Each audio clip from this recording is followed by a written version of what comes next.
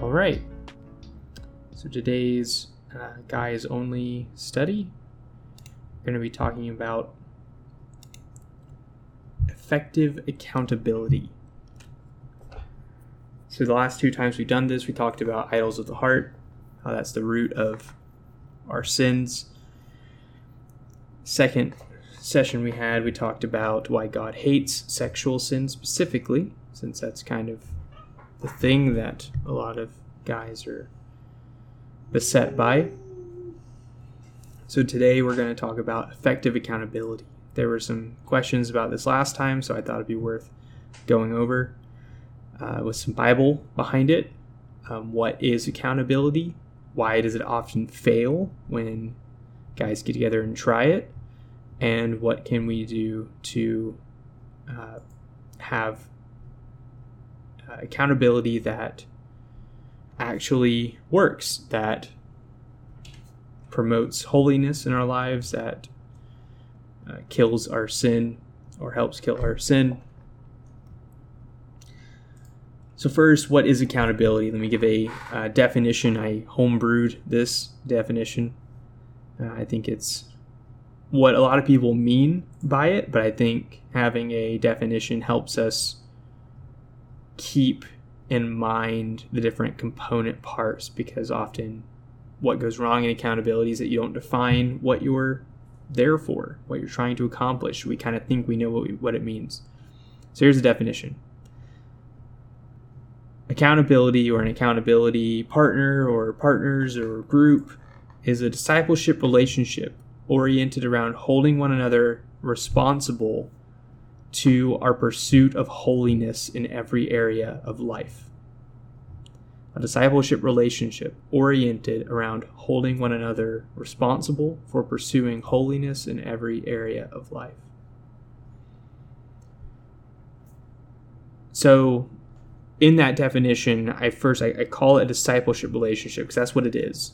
Now, you can have a discipleship relationship with someone in which you aren't pursuing each other's sin problems in the same way that you would in one that you are adding this level of accountability to. Now, any discipleship relationship should involve at some level you calling one another to repent of your sin, to pursue holiness, to strive to conform your minds, your lives to the image of Christ.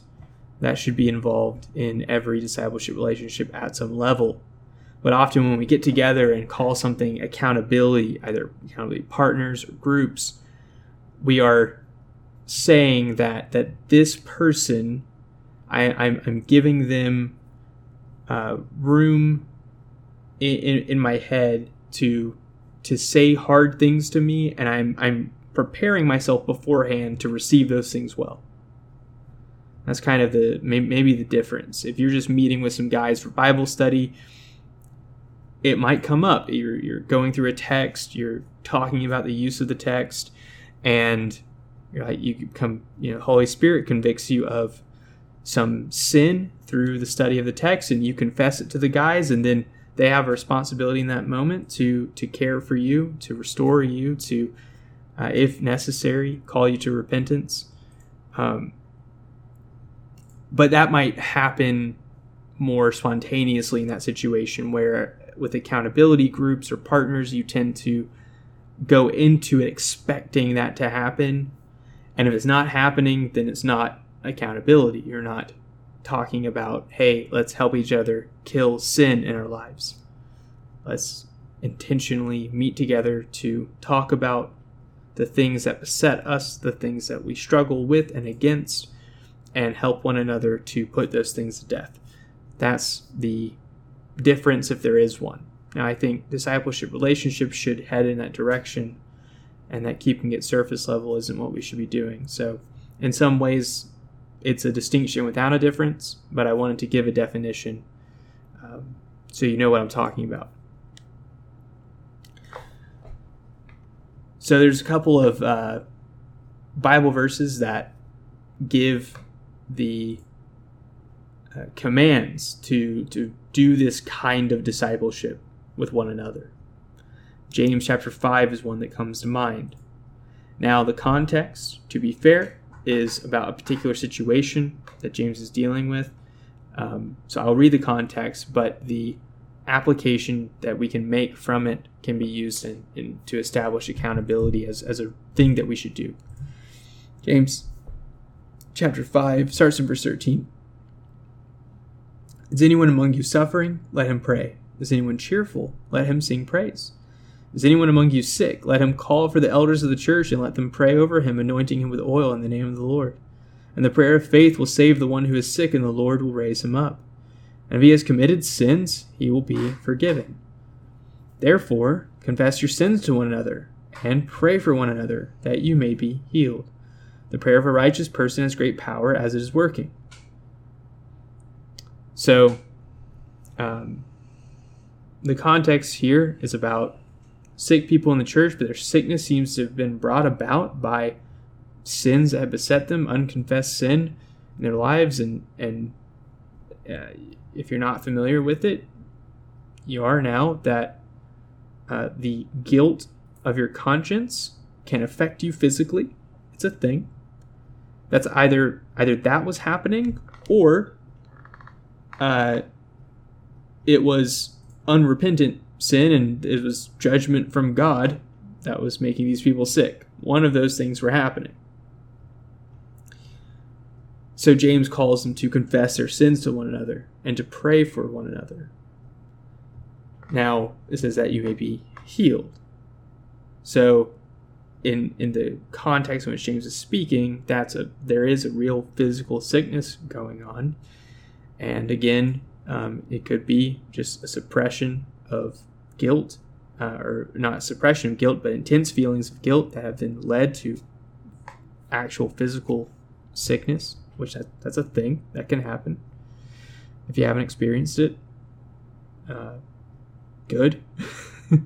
I have. Or, again, it could have been judgment related. Either way, the guilt of the conscience can be alleviated in confession of sin. Now, that's not to say that confession saves the person. It doesn't. Not confessing to another person. That's not salvific in any way. But rather, this is a model of living with one another, caring for one another. Involves confession of sin and prayer.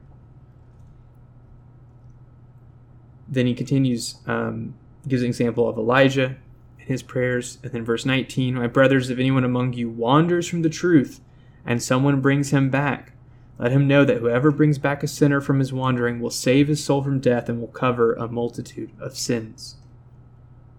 Now again, he's not saying that this person has saved this person in the way that Jesus saves the person. Rather, he's brought him back to the truth, back to Christ. And in that sense, a multitude of sins can indeed be covered. Repentance and turning back to Christ, it covers your sins. Christ is sufficient. But again, there's an implication here that you know when someone's wandering from the truth. And that you are striving to bring people back. And every time that we fall into, especially besetting sins, these sins that cling closely, that are habitual in our lives, those kinds of sins require brothers who will drag you back, requires prayer, requires confessing your sins to one another. That's how we deal with those kinds of sins. Galatians chapter 6, another text. Verse 1, brothers, if anyone is caught in any transgression, you who are spiritual should restore him in a spirit of gentleness. Keep watch on yourself, lest you too be tempted. Bear one another's burdens, and so fulfill the law of Christ. So here we have a how-to manual of sorts on the restoration of someone who is caught in sin. They're ensnared. It's not that they got caught doing it. It's that they are caught up in it. They're trapped. So you who are spiritual, now this is going to come into play, this text, I'm going to come back to it in one of my points later, but he means that the person who isn't caught in that sin. You are spiritual, to restore him in a spirit of gentleness. It doesn't mean that you put on your kid gloves and just pander to the person's sin, but you are gentle, understanding, sympathetic with their situation, properly so. And then to keep watch on yourself, lest you too be tempted. Proverbs 18:17 says, the one who states his case first seems right until the other comes and examines him. Now, what does that have to do with anything? Well, if you don't have people in your life that you are sharing things with, that you are talking about your life with, you will construct a narrative about how your life is going that might not be true. We're always telling ourselves stories about ourselves, about what our life is like and how it's going. And we need people to examine that narrative, that playbook that we're running in our heads, because we can run ourselves off the rails, off the path, into the dirt, if we're not careful, by constructing a false view of the world in our head of ourselves, false view of God, a false view of the people around us. It's easy to do. It's incredibly easy to do. And so having someone who can examine you, who can cross-examine the claims that you're making about yourself, about God, and about the world is vitally important, but no one's going to know that unless they're close enough to you and you share it with them. So those verses there, I think, imply a need for this kind of accountability.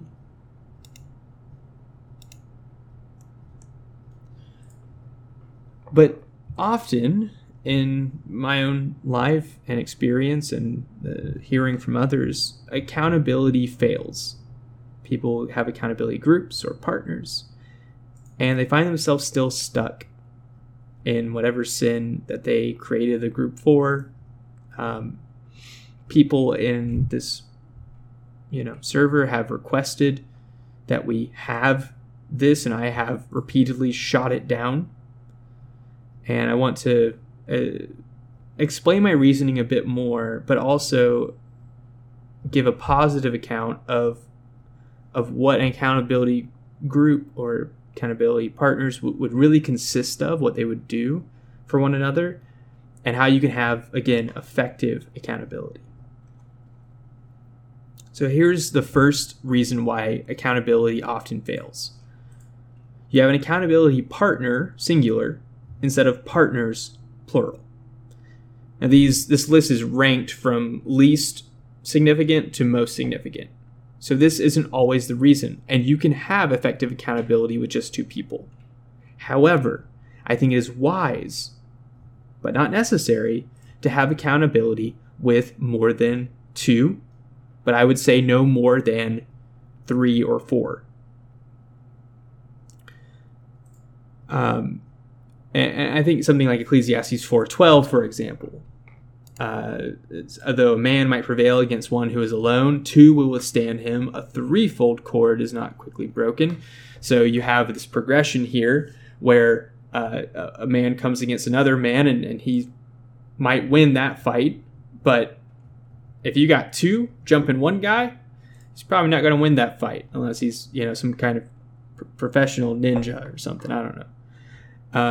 But if you got 3 guys jumping one dude, that's a hard thing to deal with.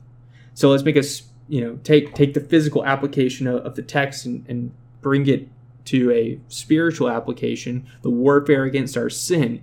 You your sin is beset against you, and you are in warfare with it. And if you fight alone, your sin's probably going to prevail. If you have 2, you can probably withstand it. You got 3 guys coming at your sin together, that's not easily broken. That's not easily prevailed against. There's a lot of reasons I think this is good. One is it avoids having a mutual just vomit bubble between the two of you. If both of you lose your minds one week, you've got a third guy who probably hasn't, who can straighten both of you out. Because that can happen. Bringing in a third perspective, a third set of life experiences, a third set of sanctified years, however many the third guy has, is helpful. The Matthew 18 discipline pattern, while I don't think accountability partnership is a church discipline issue, it indicates, insofar as it has these multiple lines of examination and attestation, that having these multiple angles is helpful in bringing people to repentance. And that's the goal here, is to bring a full-blown, wholesale repentance of this sin, to put it to death, to mortify it, to kill it, and having the more the merrier, basically. Now, you have too many people, I say that and then qualify it, you have too many people, you might end up where you never get to actually talk about your sin in a meaningful way or deal with it in the time that you might have together. And that's why I say you're pushing it at 3 to 4, just in terms of respecting people's time and being able to talk in a meaningful way about each other's lives. So that's the first one, that it might be failing because you don't have enough people fighting together. Second thing, why it often fails, is you don't meet often enough. You don't meet often enough. Now, I recommend, depending on the situation and the direness of it, start at once per week and then adjust based on the needs of people in the group. But I would say if you're not meeting once a week, you're probably not meeting often enough. I know accountability groups that I've been a part of in the past, that I know of in the past, that met once a month. A lot happens in a month. And it's going to be hard if you meet for an hour and you got 3 to 4 people in that group to share everything that's gone on, to be able to talk about it in a meaningful fashion in 1 hour. Now, you can keep up with each other. There's ways to deal with this. Maybe you can't meet together more often than every other week or once a month, but you can hop in a group text and check in with each other throughout the week. You could do that. I think that would be okay. Or you have, different people assigned to call each other. There's ways to do it, but the overarching point is that you have frequent enough contact with each other that someone doesn't slip through the cracks, and from the last time you met to the next time you met, their whole life fell apart and no one knew about it. That's the thing that meeting often avoids. You can pick up on things, you can figure out what's going on with people, and you can have meaningful interactions that helps you deal with stuff. The third way that it often fails is that you both, if you have a partner or just all of you together, you formed an accountability group based upon the sin that you were beset by. So this was the main thing that I argued last time, that you don't form a group to get rid of meth addiction out of 3 meth addicts. You don't do that. You can't help each other.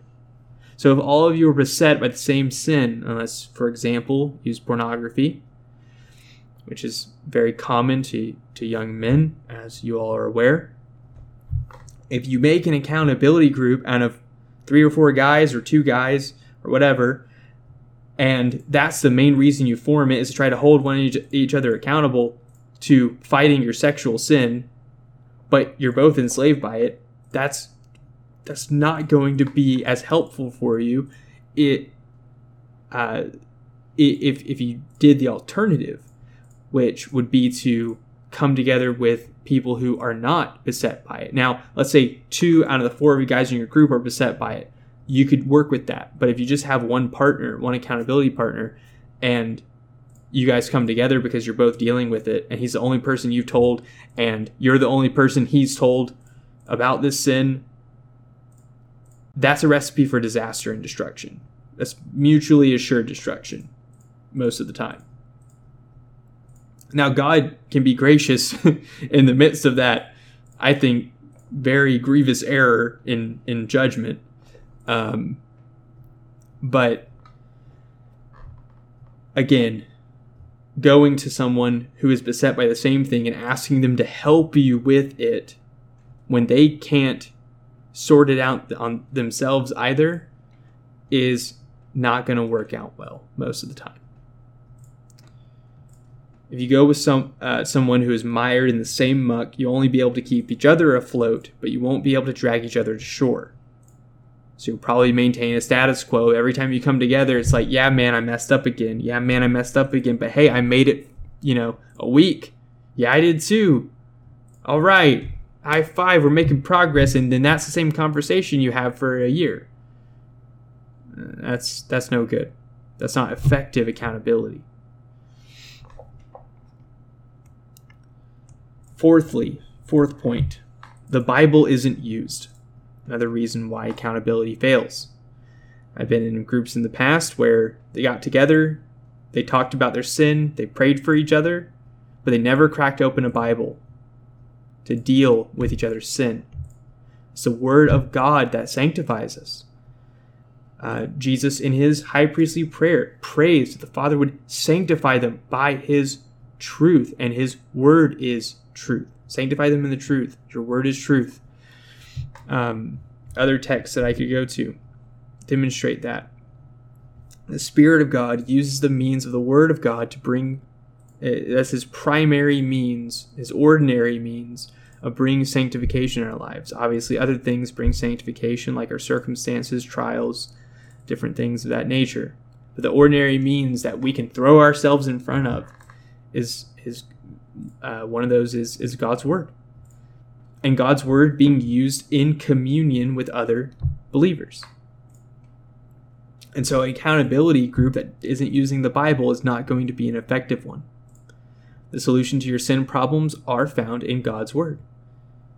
If you don't know your Bibles and you don't use your Bibles, you're not going to get far in fighting your sin.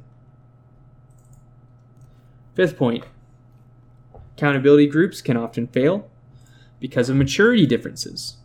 If you're dealing with someone dealing with something, a sin that you've been stuck in for years, maybe even decades, then going to someone who is largely inexperienced with dealing with such issues is probably not going to help.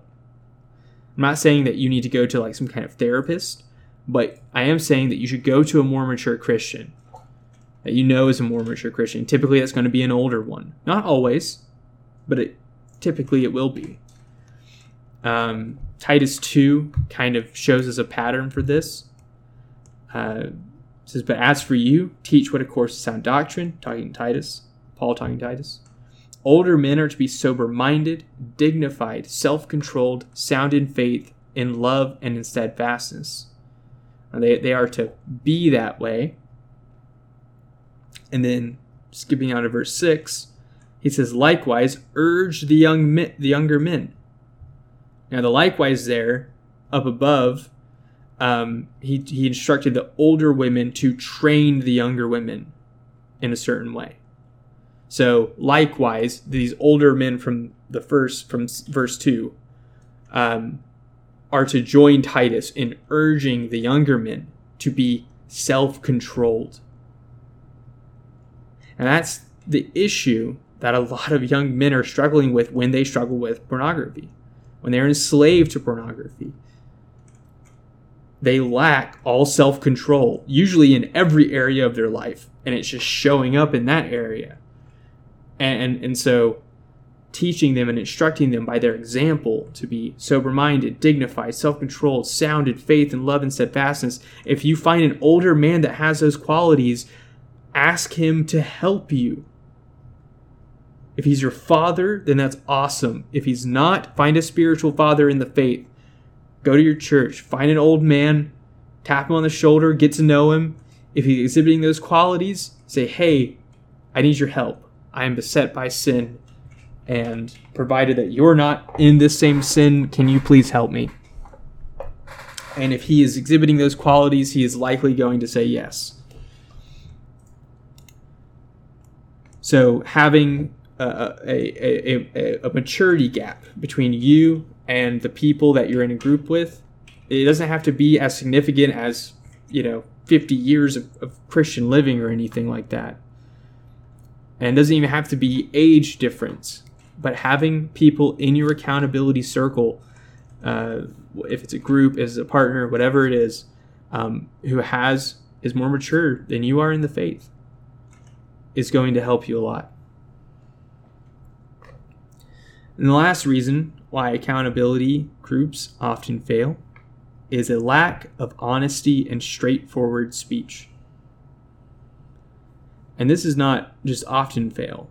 If this is not present, it will fail. It is guaranteed to fail. You do not have genuine accountability. And going back to my definition, you don't have a discipleship relationship oriented around holding one another responsible for pursuing holiness in every area of life if you lack honesty and straightforward speech with one another. And notice I didn't say just honesty, but also straightforward speech. What I mean by that is you can be technically honest, but not straightforward in what you said. Yeah, man, I've been struggling this week. Well, with what? Struggling with what? And how badly? So you've been honest. You've confessed something. But if there's no follow-up, or if you don't speak in a more straightforward fashion, the other people cannot help you at all. They will not be able to minister the word of God in a specific way to what you're struggling with. They will not be able to pray with you pray for you in a specific way. They will not be able to provide any kind of counsel or wisdom. They will not be able to call you to repenting of specific sins if you just give yeah, man, I've been struggling, been having a hard time, and then you leave it at that. You can be honest with someone. So, alternative situation, you do say and admit, confess your sin in a straightforward fashion, and they respond with pandering or easing your conscience in your sin. They think that you beat yourself up too bad in the way that you said it. So they go, hey man, you're not that bad of a guy. Don't take it too hard. That's wrong as well. Again, they're not speaking in a straightforward manner with you. You need to have mutual honesty and mutual straightforward speech. If you tell me your sin, I need to be honest with you in return, and in a straightforward manner tell you of your need to repent and of the grace to be found in Christ. Remember, the Galatians text is about restoring people in a spirit of gentleness. You've got to talk to people about the gospel as well. The gospel is not just the solution to our initial sin problem, but it's also the means of grace that God gives to us in our sin struggles, in our warfare against our sin that is ongoing, our sanctification. It is a mighty weapon to be wielded. So is the law of God, wielded rightly, a mighty weapon to be wielded against our sin. But what I can't do is maneuver around saying that, or pander to your feelings to keep the peace between us. Part of what is entailed in accountability is acknowledging that we sharpen each other by clashing in conflict at some level. Doesn't mean we're yelling at each other. Doesn't mean we're even angry at each other. But you attack my sin, and I attack yours. If we take that personally, we won't be able to have effective accountability. But if we don't do it at all, we also won't have effective accountability. Proverbs 27:6 says, faithful are the wounds of a friend, and profuse are the kisses of an enemy. Flattery is a sin. Pandering is a sin. Easing someone's conscience when it does not need to be eased is a sin. Not easing someone's conscience when it should be eased is also a sin. There are some people who are morbidly introspective and think that they're guilty of things that aren't sins, or think they're guilty of sins they haven't committed. Again, be honest with those people. Speak in a straightforward way. Brother, you didn't sin. And you feel guilty about it, but you don't need to be. Now make sure you're right before you say that. But those kinds of things need to be said as well. And then also, brother, you've sinned. Your sin is grievous. Christ's grace is sufficient. Repent and believe the gospel. And I'm speaking in a short-handed way. Obviously, you don't just throw around the sayings like that. And there's context. One of the ways to create this in your accountability group is to ask questions with specificity. For example, one of the ways that I will sometimes do it, and I learned this from an effective group I was a part of, say, hey, once we figure out what each other's besetting sins are, let's say that I'm talking with a young man who habitually uses pornography through his phone. That's his most often point of access. And he uses it on, he has a habit of using it on a weekly basis. So I'll say, brother, this week, did you access pornography through your phone? That's a specific question, not, hey, have you been struggling with porn this week? Because struggling with, he could get around and ease his conscience and lie to you because let's say he didn't struggle at all. He just succumbed. Full cell, just hauled out and dove right in. And there wasn't a struggle. So he justifies lying to you by saying, no, I haven't. See, that kind of question can be weaseled around, and you can weasel your way around it, and it won't burden your conscience as much. Now, hopefully it still will, and you'll recognize what you've done. But there's ways around that. Asking questions with specificity, if they decide to lie to you, will pretty much guarantee that they're going to feel bad about it, if they're a Christian, especially. And the Spirit of God will use that guilt, Lord willing, to bring them to repentance. So I could ask that kind of question. And then I could follow it up with, did you just lie to me? So I give him an opportunity, if he did, to change his answer. And if he lied to me, and then he says that he did, and he apologizes, I forgive him right then, I don't bring it up again. And then we talk about the actual sin issue on the table. So you can do things like that. There's ways to ask questions with specificity. Now, if you get too specific, there's ways to weasel around it. So let's say that he accessed pornography through his computer that week and not through his phone. So he says no very heartily to my question. So I need to have other questions if I know that he has other devices. So I could say, did you access pornography through any electronic device this week? Or through any medium at all? And notice I said access, because he may have looked, but didn't conclude all of his sin. That is often entailed in the looking. Maybe that's what he did. So if I just ask him more generally, hey, did you have any struggles with sexual stuff this week? No. Nah, everything's fine. Or he might say, yeah, I was tempted. And so he takes looking and pulling it up. He calls that being tempted, right? So you can see how people can maneuver in order to hide their sin. And these kinds of sins want to be hidden. And so you do him a favor by being specific, by asking good questions, and you shape the questions around the person's sin.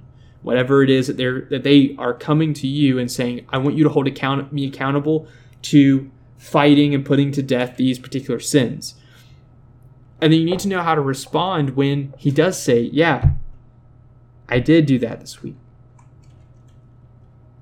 You need to follow up questions. What happened? How did you fall into it? What were you doing? Because you guys have probably set up barriers in your life. What barriers did you cross? Why did you? And help him sort through that. Help him figure it out. If you just go, man, that stinks. I'm sorry. Let me pray for you. That you're not helping him deal with it. And he's probably going to come back every week and say the same thing. So, that last one is really, I think, the most important one. And without it, you don't have real accountability. Honesty and speaking in a straightforward manner with one another.